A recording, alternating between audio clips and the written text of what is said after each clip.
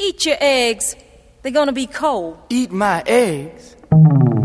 Eat my eggs. Eat my eggs. Man say, I got me a dream. A woman say, I'll pass the cream. Man say, just hear the plans that I've made. A woman say, marmalade. Man say, don't make me wait. A woman say, I'll pass your plate. Man say, here's what I care about most. A woman say, I burnt the toast. Hello and welcome to Broadway Radio's This Week on Broadway for Sunday, November 6th, 2022. My name is James Marino, and in the broadcast today we have Peter Felicia and Michael Portantiere. Peter is a playwright, journalist, and historian with a number of books. His new book, The Book of Musical Debates, Disputes, and Disagreements, is now available and can be purchased where finer books are sold. Peter also has columns at Masterworks Broadway, Broadway Select, Encore Monthly, and many other places. Hello, Peter. Hi. So if you do not follow Peter on Facebook, you must. You must, because you're cracking me up, Peter. Not a day goes by that we don't talk about Sondheim. Isn't that true? Yeah, and unfortunately, when that year went fast, which virtually at the anniversary of his death, and it's really been very much in the forefront of my mind. And also, because of that, Paul Solsini, who initiated the Sondheim Review, just came out with a book which has essentially the review's greatest hits, and it's well worth perusing to see all the things that happened during the 10 years that he was editing the magazine. So, all right. But aside from the Sondheim insights, you had a special column at Masterworks Broadway about that? I'll have to link to that in the show notes. Sure. One's coming about Paul Solsini's book, but yeah, there have been others too. Sure. Okay. And then what was the Phyllis Diller quote this week? Oh, yeah. Somebody was talking about the fact that if you have a good relationship, you really should never go to bed mad. That's the important thing, to make up before you go to bed. And Phyllis still said she and her husband used to do that. They would always make up before they would go to bed. However, one time they were up for 6 months straight without going to bed because nobody would apologize. So, yeah, she was great, just great. And everybody who saw her in Dolly, I did not say she was terrific. Yes. I've never heard anything. You too, yes. Michael. Yeah. Good. All right. So that other voice you just heard was Michael Portantiere. Michael's a theater reviewer and essayist. He's the founder and editor of castalbumreviews.com. He is also a theatrical photographer whose photos have appeared in the New York Times and other major publications. You can see his photography work at followspotphoto.com. Hello, Michael. Hello. Hello. So Michael and Peter got down to the Newman Theater at the Public to see A Raisin in the Sun. So, Michael, why don't you start us off with that? Well, I guess I would say that if you see this production as a boxing match between the author, Lorraine Hansberry, and the director, Robert O'Hara, I would say that Miss Hansberry definitely wins, although she emerges from it somewhat bloodied. I just can't imagine why someone would give interviews pretending to, respect the work of a playwright and then make all these ridiculous changes in the play through staging things in ways they've never been staged before and make absolutely no sense, adding back scenes that had been cut, tagging on a horrendously horrifying stage image at the end of the play that was never, ever in there, and changes the entire feeling of the end of the play. I just do not get it. I think it's actually kind of shameful. I should also say I guess I was primed maybe not to like this for reasons that I hadn't expected, because when I got to the theater, it was absolutely freezing. And I complained about it and was given some some excuse about because the building is so old, it's difficult to keep the temperature correct, especially at times of year when the temperature is changing outside. Michael, I thought that you were about to say that they gave you a blanket. Yeah, really exactly. That's what I really thought you were going to say too. Yeah. I'm telling you, the public theater blankets, you get them for $1,000 donation. And maybe do they actually have blankets? No. No. Oh, okay. Well, anyway, no. And then actually I wrote to them and I got the same excuse back, but I don't know. The Newman is a historic theater that, among other things, saw the premieres of A Chorus Line and Hamilton. If they haven't been able to, and thank you, if they haven't by now been able to fix that problem, maybe they should steer some of their resources to that instead of to salaries for the higher ups in the organization. So anyway, and that's another thing we won't get into. I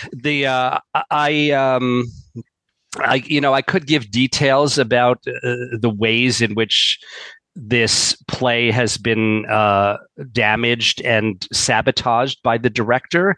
Some of them would be spoilers. So if you don't want any spoilers, maybe you could stop listening now. But it's but I guess I don't really have to get into too much of that. There's overlapping dialogue that's used, and that actually I thought was kind of effective to an extent, but then it's just that it went overboard and it started to become annoying.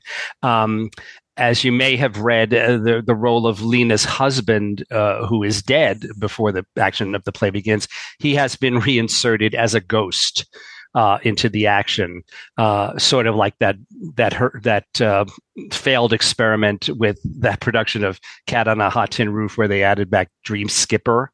I just don't think that's supposed to happen, and that if the playwright had wanted to do that, she could have done it herself. So the second guessing is just makes my blood boil. I mean, it really does. Here's an interesting thing that I don't think anyone else has commented on. There's the famous speech that Walter Lee Younger has towards the beginning called "Man Say," about how women and men variously address different things and what women consider important as to what men consider important. And this served as the basis for a song in the musical Raisin with that title, Man Say. Well, here, the English has been corrected to Man Says. Now, what exactly is going on there? I mean, it was written as Man Say. We all know that that's not grammatical. That's not correct. It was written that way by a black female playwright as her idea of how this character would talk. So now we have, do we now have a black male director changing it to Man Says because he doesn't want him to speak ungrammatically? I do not know what was going on with that. What else? There's a scene, offstage scene of noisy sex between Ruth and Walter Lee that's added. We don't see it, but we hear it. There's a okay. I'll have to mention this one.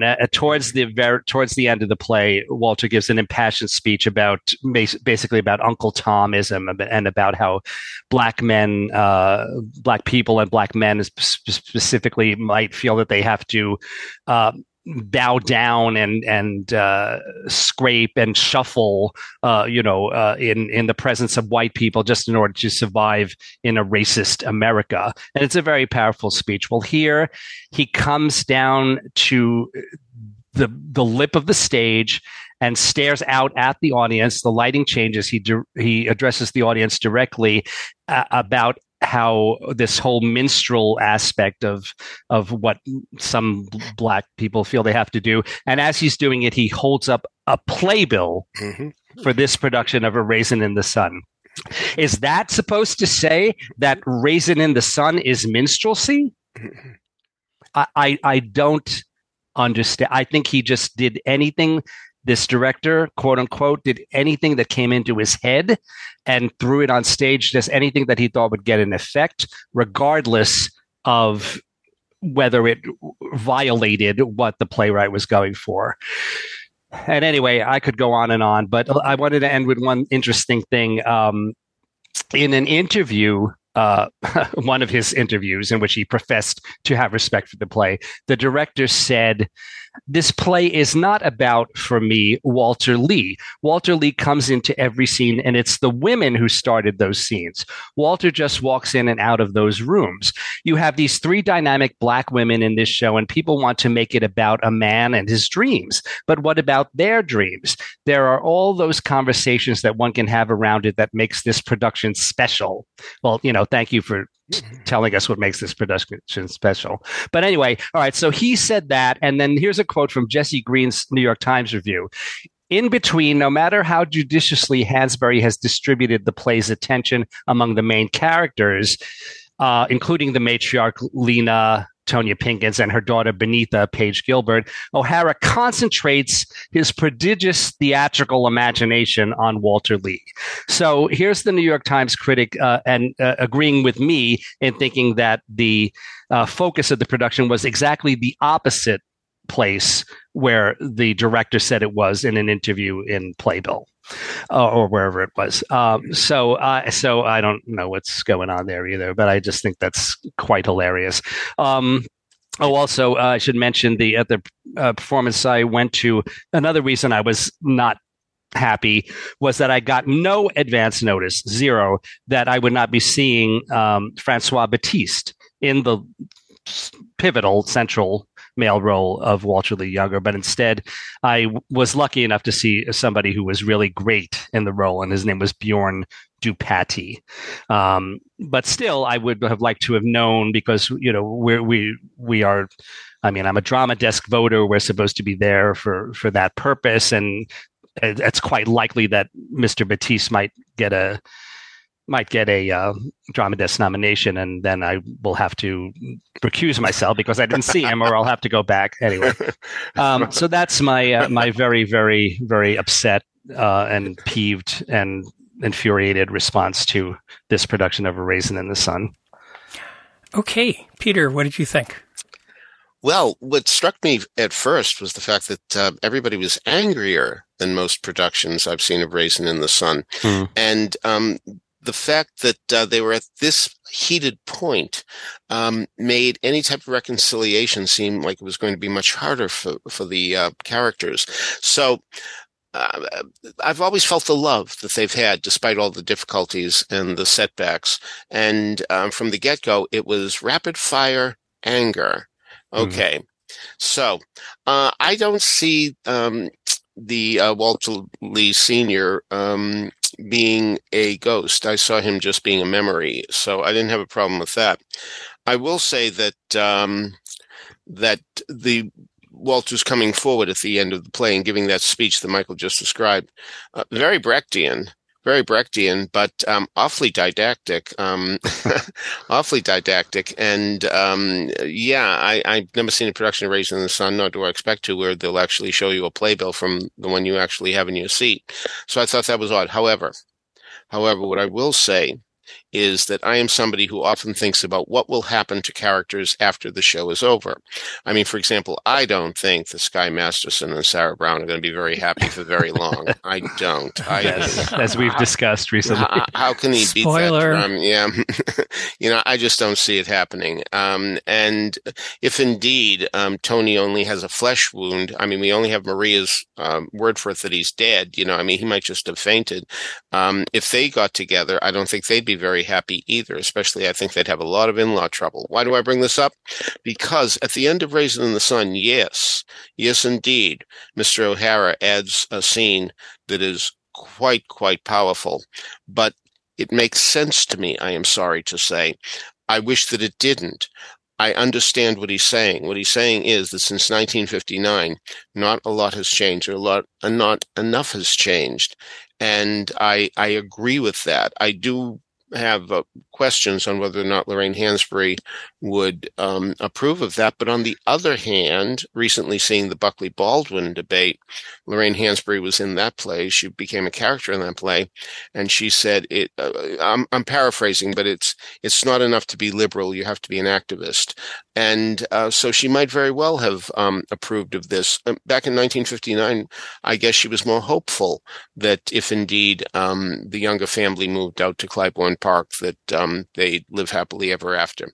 Robert O'Hara says no. No, they wouldn't have lived happily ever after. And while it was thrilling to see a new set come in of their new home, which really was such a step up from where they were, as Michael points out, something else happens that's quite dramatic and quite potent. And I can't argue with it. I understand where O'Hara's coming from. I do. We can't argue that very, very likely might happen, but that's not what she wrote. She could have written that without having even if they didn't have the resources for a set change at the end of the show. She could have written it in dialogue. She decided not to write that. Did she not write it because she wasn't allowed to, or she was afraid to? No, even if know. That's the case, we don't know that, and he doesn't. No, we don't know that. But what we also know is that Lorraine Hansberry has been dead for 57 years, and who knows what she might have said. If it weren't for that Buckley Baldwin thing when she came out with that statement, I might have agreed with you wholeheartedly. But given the fact that obviously she was saying that after she became famous from this play, nobody would be asking her opinion before then. I think she may very well agree with Robert O'Hara. So I understand what you're saying, Michael. I don't totally disagree, but I don't totally disagree with what O'Hara did. In terms of the performances, I think they're very good. It's amazing to me that Tanya Pinkins, who I still think of as Chinoo, is now playing the mother. But I cannot fault any of the performances for a tenth of a second. So, but yeah, a little too much anger for me, and I would have welcomed the non-Brechtian scene. I would have liked to have seen him actually tell that to his family and not to us. So there I'll agree with you. But for the ending, I really can't. I can't. I mean, I'm not happy with it, but I understand it. Okay. So there are two views on Raisin in the Sun playing down at the Public. How long is it playing for? Too long. My. So long. Through November 20th. It surprised me. It is very much a 3-hour plus production. I mentioned in passing that a scene that apparently had been cut for the original production has been added back, so that adds time. And then the bits with the ghost or the spirit. To me, whether he's a memory or a ghost doesn't really matter all that much. The point is he is depicted on stage, the dead father, and they even take a couple of lines from someone else, one of the other characters, or to give to him to speak. Okay. It is playing through November 20th, I found, down at the Public, and it's a hard ticket to get. So check it out if you can.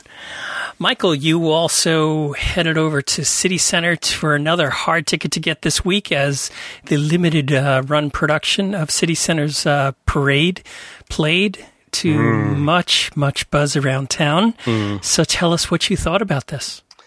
It's quite extraordinary. I think it's fair to say that it's relatively rare when a revival of a show is significantly better than the original.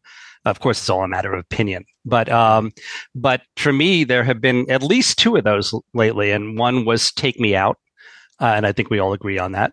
And the other one is this show, Parade. I admired it when I saw it all those years ago at Lincoln Center at the Vivian Beaumont Theater, but I didn't love it. And I remember that at the time I couldn't quite put my finger on it, although I had an idea about it, and it seemed to be shared by some other people in other reviews, and I read in comments that I heard that part of the issue is that the central character of Leo Frank is not terribly likable. Certainly not for the bulk of the show. He becomes more and more empathetic and likable, I think, as the show continues towards its tragic conclusion.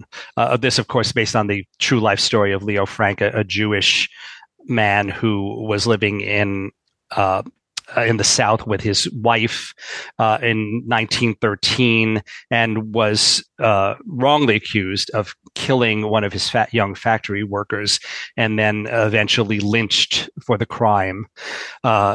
Just a really horrendous example of anti-Semitism in the midst of the South, where they're normally, their hatred is normally, or was normally, or still is normally, more towards Black people.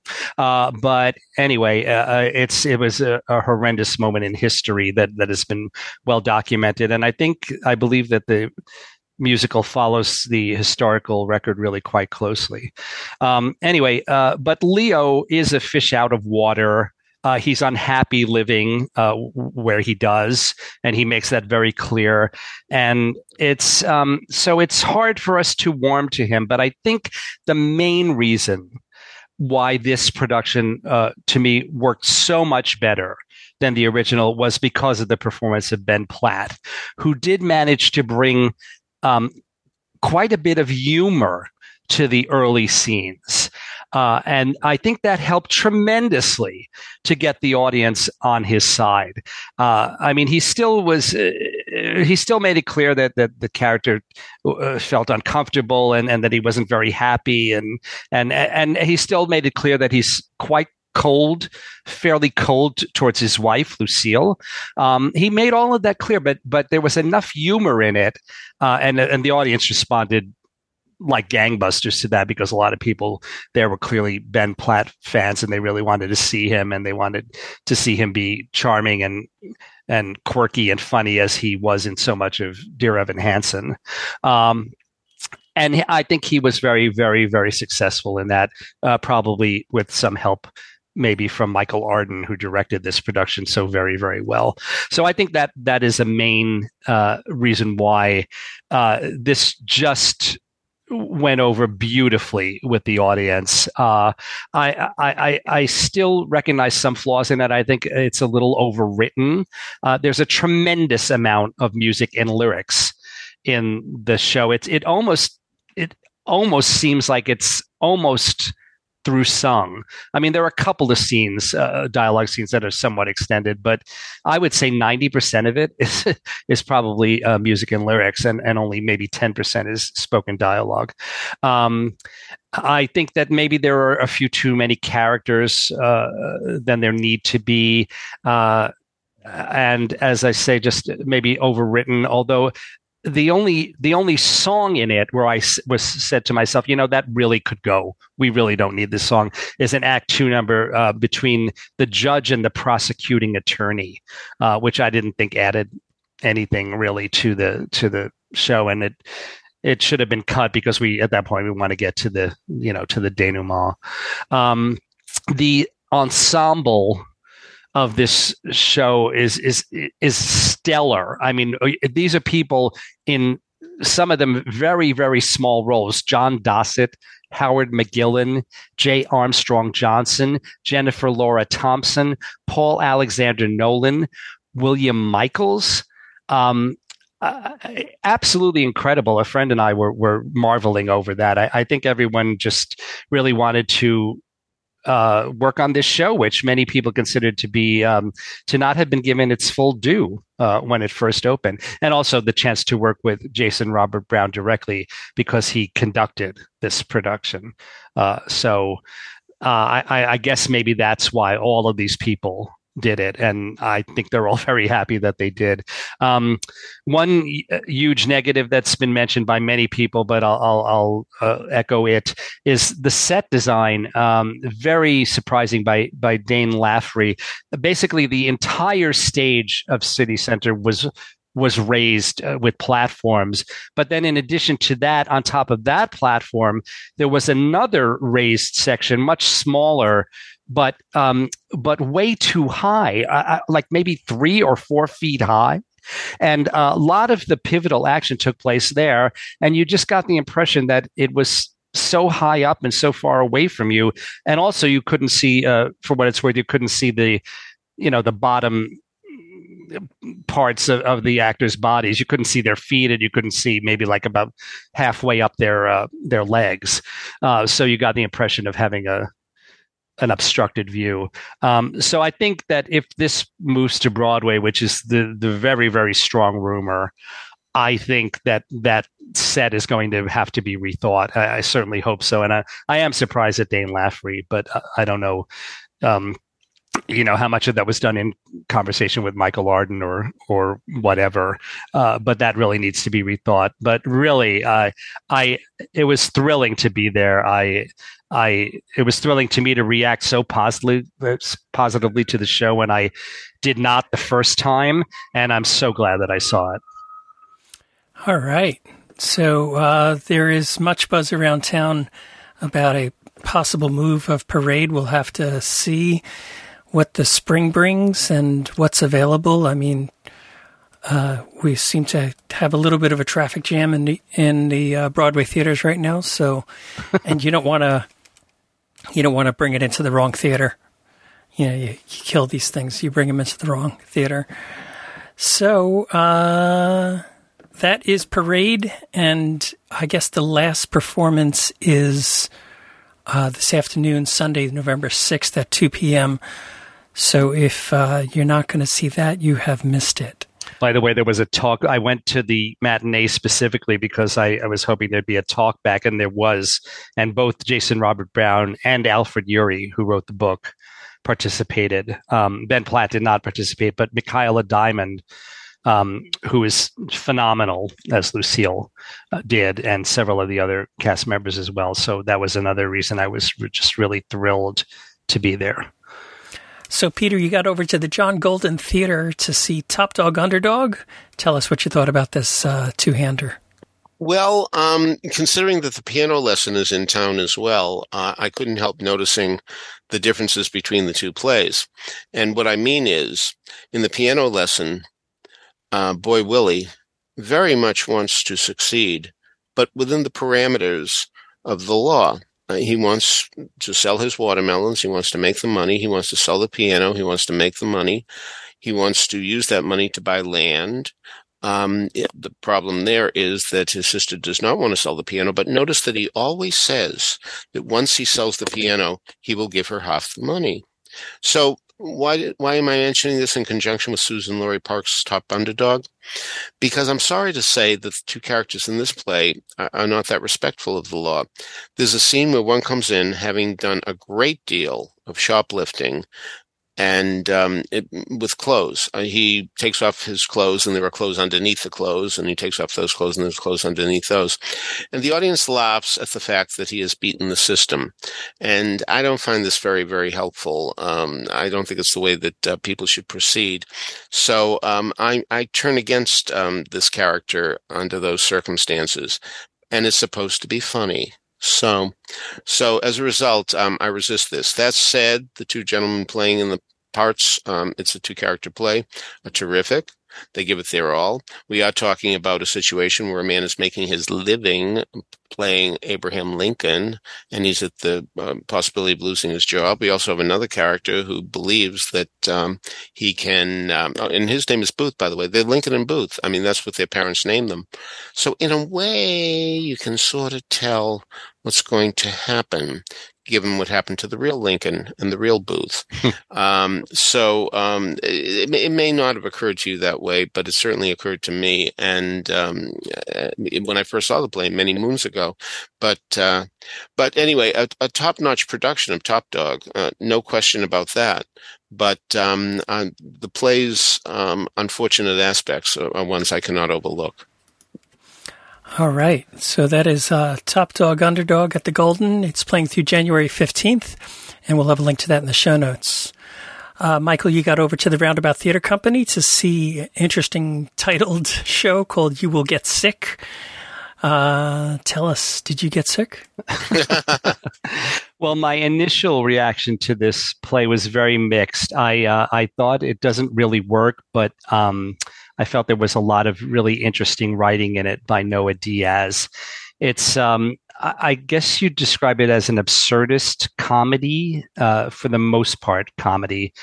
And it's about this youngish fellow who gets some kind of a very bad medical diagnosis that he is going to become seriously ill and presumably die. And he responds to this by putting flyers all around town, set in New York, by the way, saying that I have something that I have to tell. I think Peter discussed this a couple of weeks ago. It came up even though he hadn't seen it. He puts up flyers saying, I have something that I have to tell someone. So if you call me so I can tell you what I have to tell you, I'll give you, and initially he says $40, but then he crosses it out and says $20. So that becomes a point, an issue when this woman, played by Linda Lavin, calls him and because she's intrigued by it and she wants the money because she needs the money. And so they form a very unlikely friendship, which is, I guess I like that part of the play. It seemed like the kind of thing that would only happen in New York, and I really like that. Daniel K. Isaac, by the way, plays the youngish fellow who has gotten the very unfortunate diagnosis. And also in the play are Miranda Anderson, Nate Miller, and Dario Ladani Sanchez. All kinds of really fanciful things happen. There are a few moments that seem very realistic, and then but a lot of absurd occurrences, as I mentioned earlier. And I think I personally have a little bit of a problem with plays that go back and forth like that. If you don't have a problem with that, you'll probably enjoy it a lot more than I did. But I did appreciate a lot of the writing, as I said, and it's always a privilege to see Linda Lavin on stage. She really brought this character to life with her typical. Well, she has her, I guess her. I don't want to say shtick. She has her style, her style, her method of delivery, especially in comedy, that I really respond to, and I believe obviously many other people respond to it as well. And if you liked her in the past, in the many things that she's done, I think you'll be very happy to see her here. But I felt like the play was aggressively weird and absurd. For example, the characters have no names, and I guess maybe that's partly because several of them play multiple characters. But here, their names, quote unquote, are number 1, number 2, number 3, number 4, and number 5. I don't know if that was really necessary. But anyway, whatever good feelings I had about this play, many of them were dashed. Just actually this morning when I noticed on Facebook a promo ad that the Roundabout had put up for this play with the cast members and the director, Sam Pinkleton, talking about it. And at first it starts off fine. The cast members are saying, you will be transformed, you will laugh a lot, blah, blah, blah, blah, blah. And then Daniel K. Isaac said, not Daniel K. Isaac, excuse me. Then Sam Pinkleton says, the director says, theater doesn't have to be boring. Oh. I mean, can you imagine? This is someone with almost no credits as a director. Previously, he had done a couple of things as a choreographer. And that leads me to the other reason that my good feelings all but evaporated. There's a program note by Todd Hames that the artistic director of the Roundabout that's tremendously off-putting. And I really think that, when you're an artistic director of a not-for-profit theater like this one, or Oscar Eustace at the Public. He's another one who tends to do these tremendously off-putting program notes. I don't think you're supposed to tell people how good something is before they see it. I think I think you have to be really careful when you write those program notes. And I wish they would both stop doing it, or they would be more careful, because the effect on me, I can only speak of the effect on me, and it's a very negative one. So I'm sorry that both of those, that promo ad and this program note, made me feel even worse about the play than I initially did when I saw it.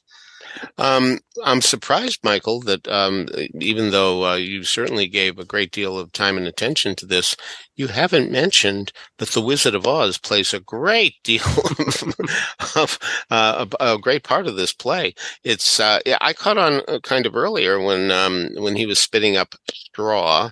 They call it hay, but anyway, there he was. There was a lot of talk about what's going on in his brain.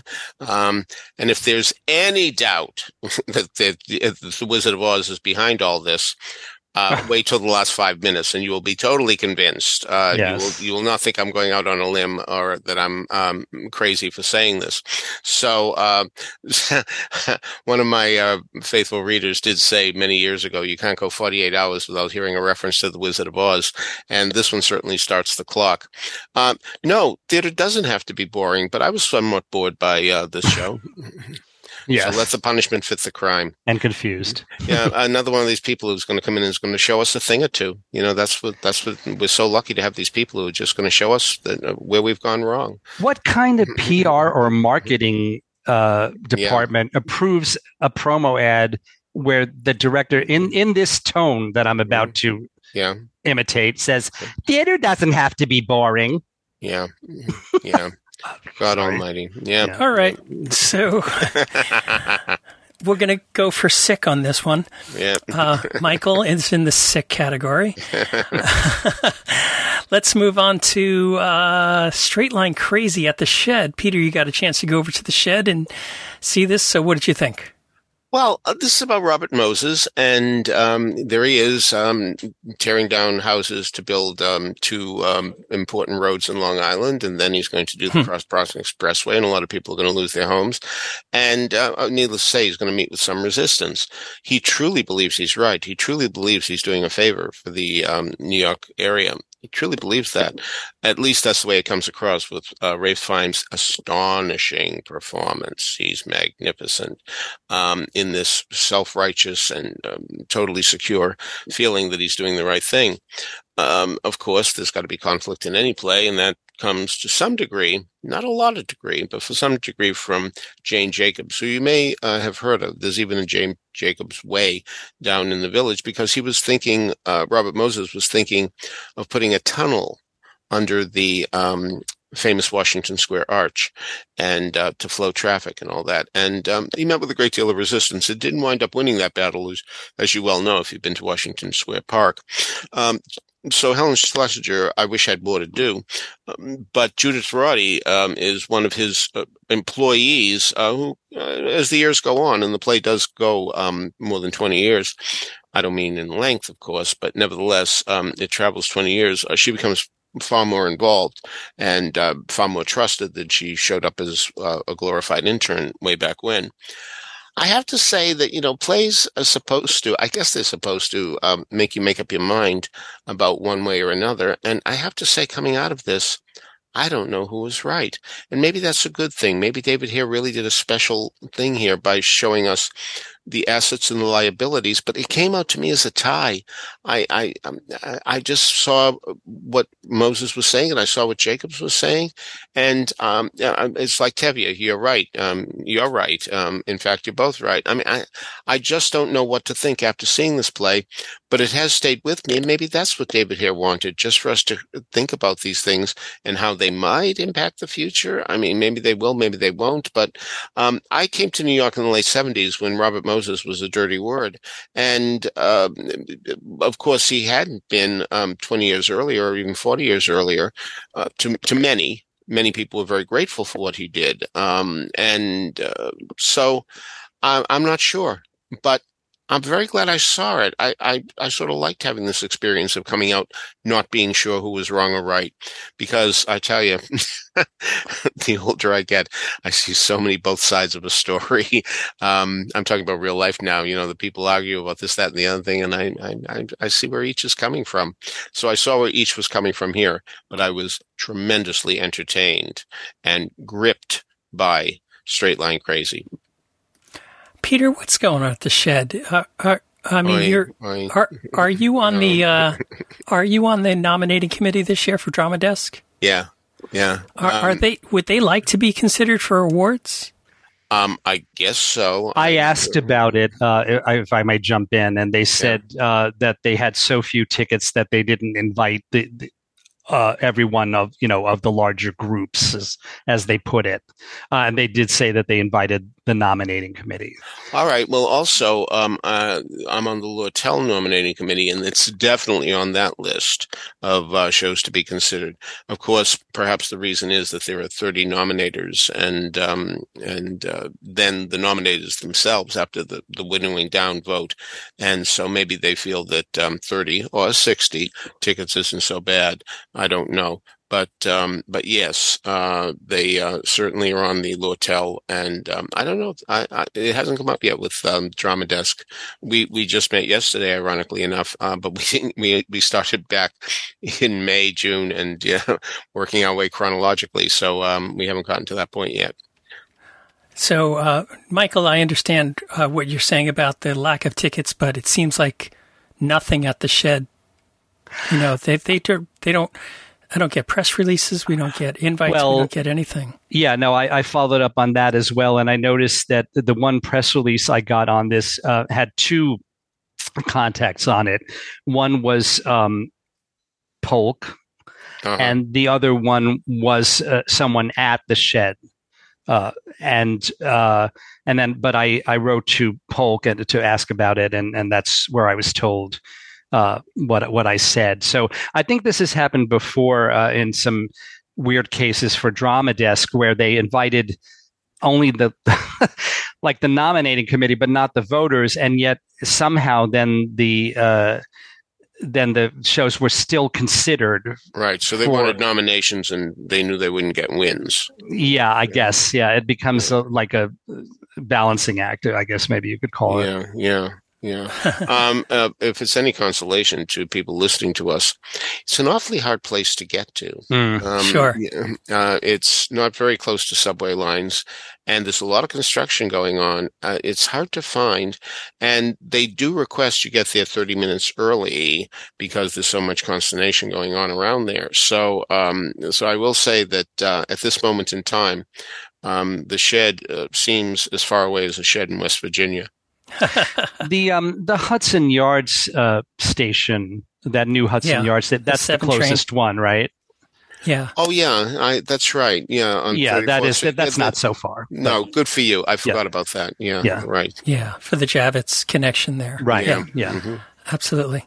All right. So that is Straight Line Crazy at the Shed through December 18th, and obviously it's a hard ticket to get because they said so. Because they said so. Because they said so. And you can't really tell anything off Broadway. It's easier to tell with the league numbers that they send every week. All right. So you went from the very western part of Midtown to the depths of Brooklyn to the Irondale Center to see Hedda Gabler, this Bedlam production, Bedlam in Rep. They're terming it as. So tell us about it. Well, it's not Hedda Gabler as you know it, and I guess you'd expect that from a company called Bedlam. It's very, very contemporary in the sense that it's set in the here and now. A microwave oven is very important to what goes on in this production, so that alone should tell you that indeed we're dealing with a different situation. It's done in a church, not in pews. There are theater seats and there are folding chairs as well. So keep that in mind. That if you get discouraged by going to a church, thinking, "Oh my God, do I have to sit in pews?" No, you don't. No, you don't.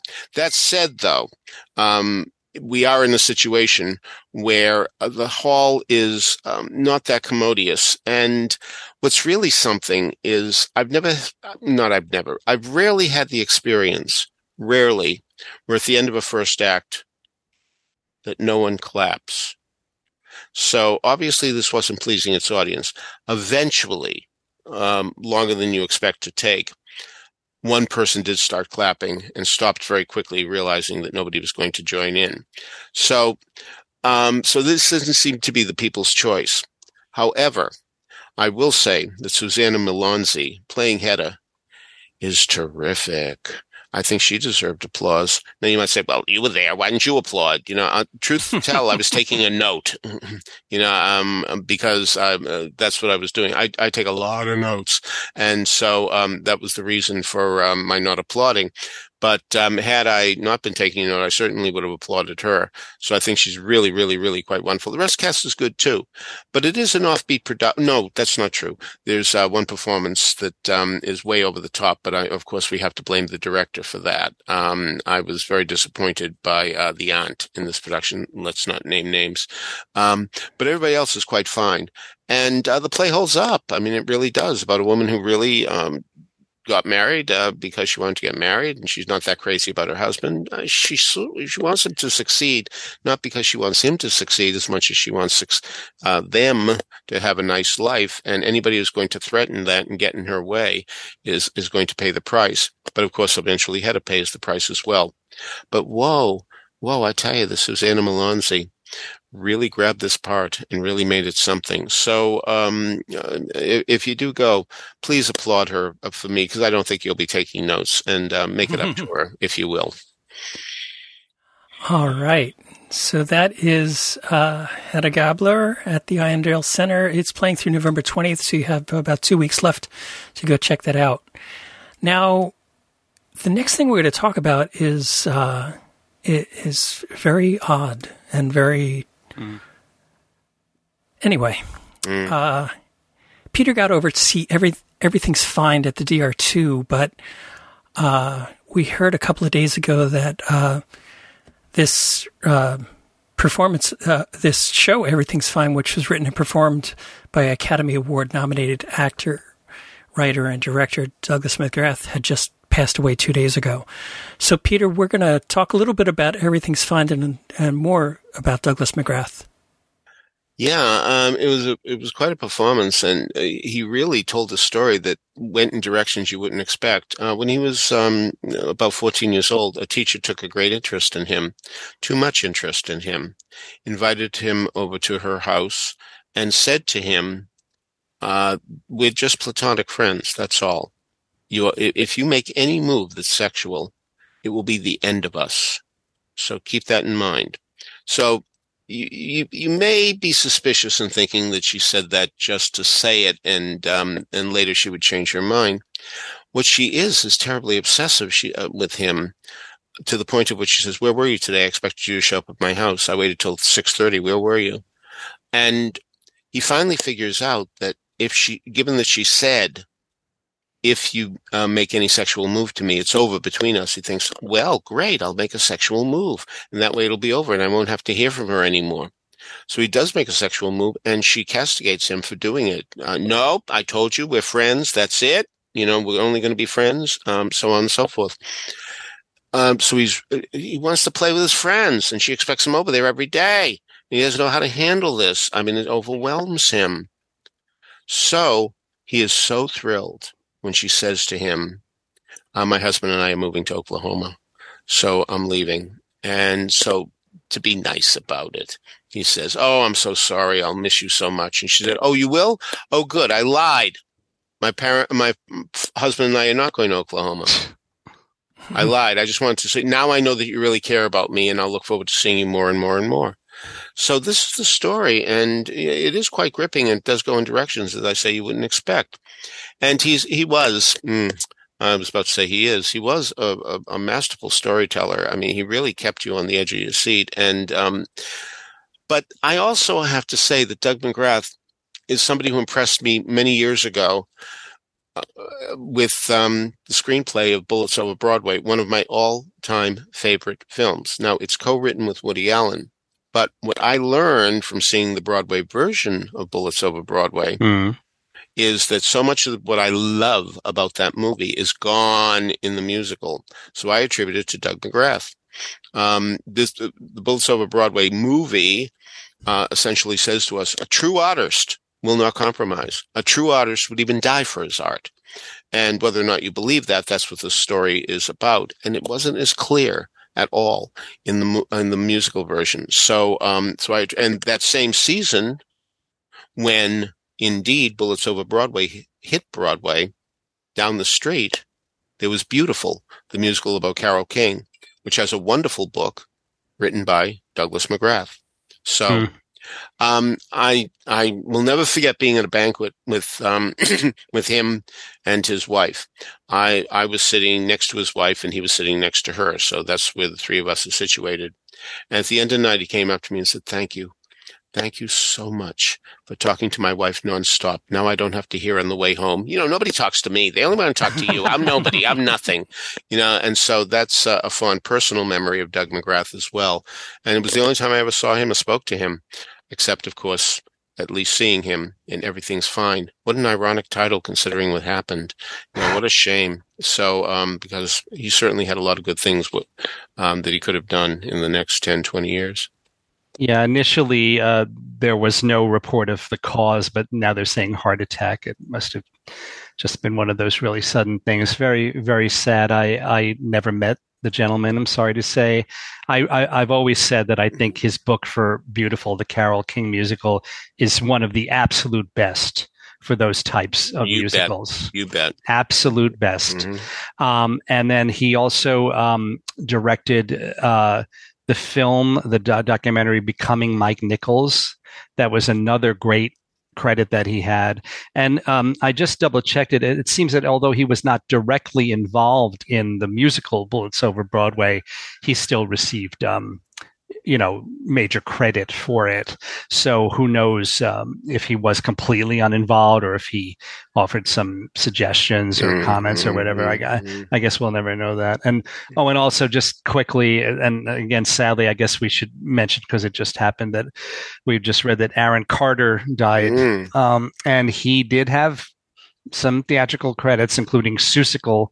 Actually, Janine Lamanna, who was in Seussical, just posted about how professional he was in that show, even though he was so young when he was in it. Yeah. And 13.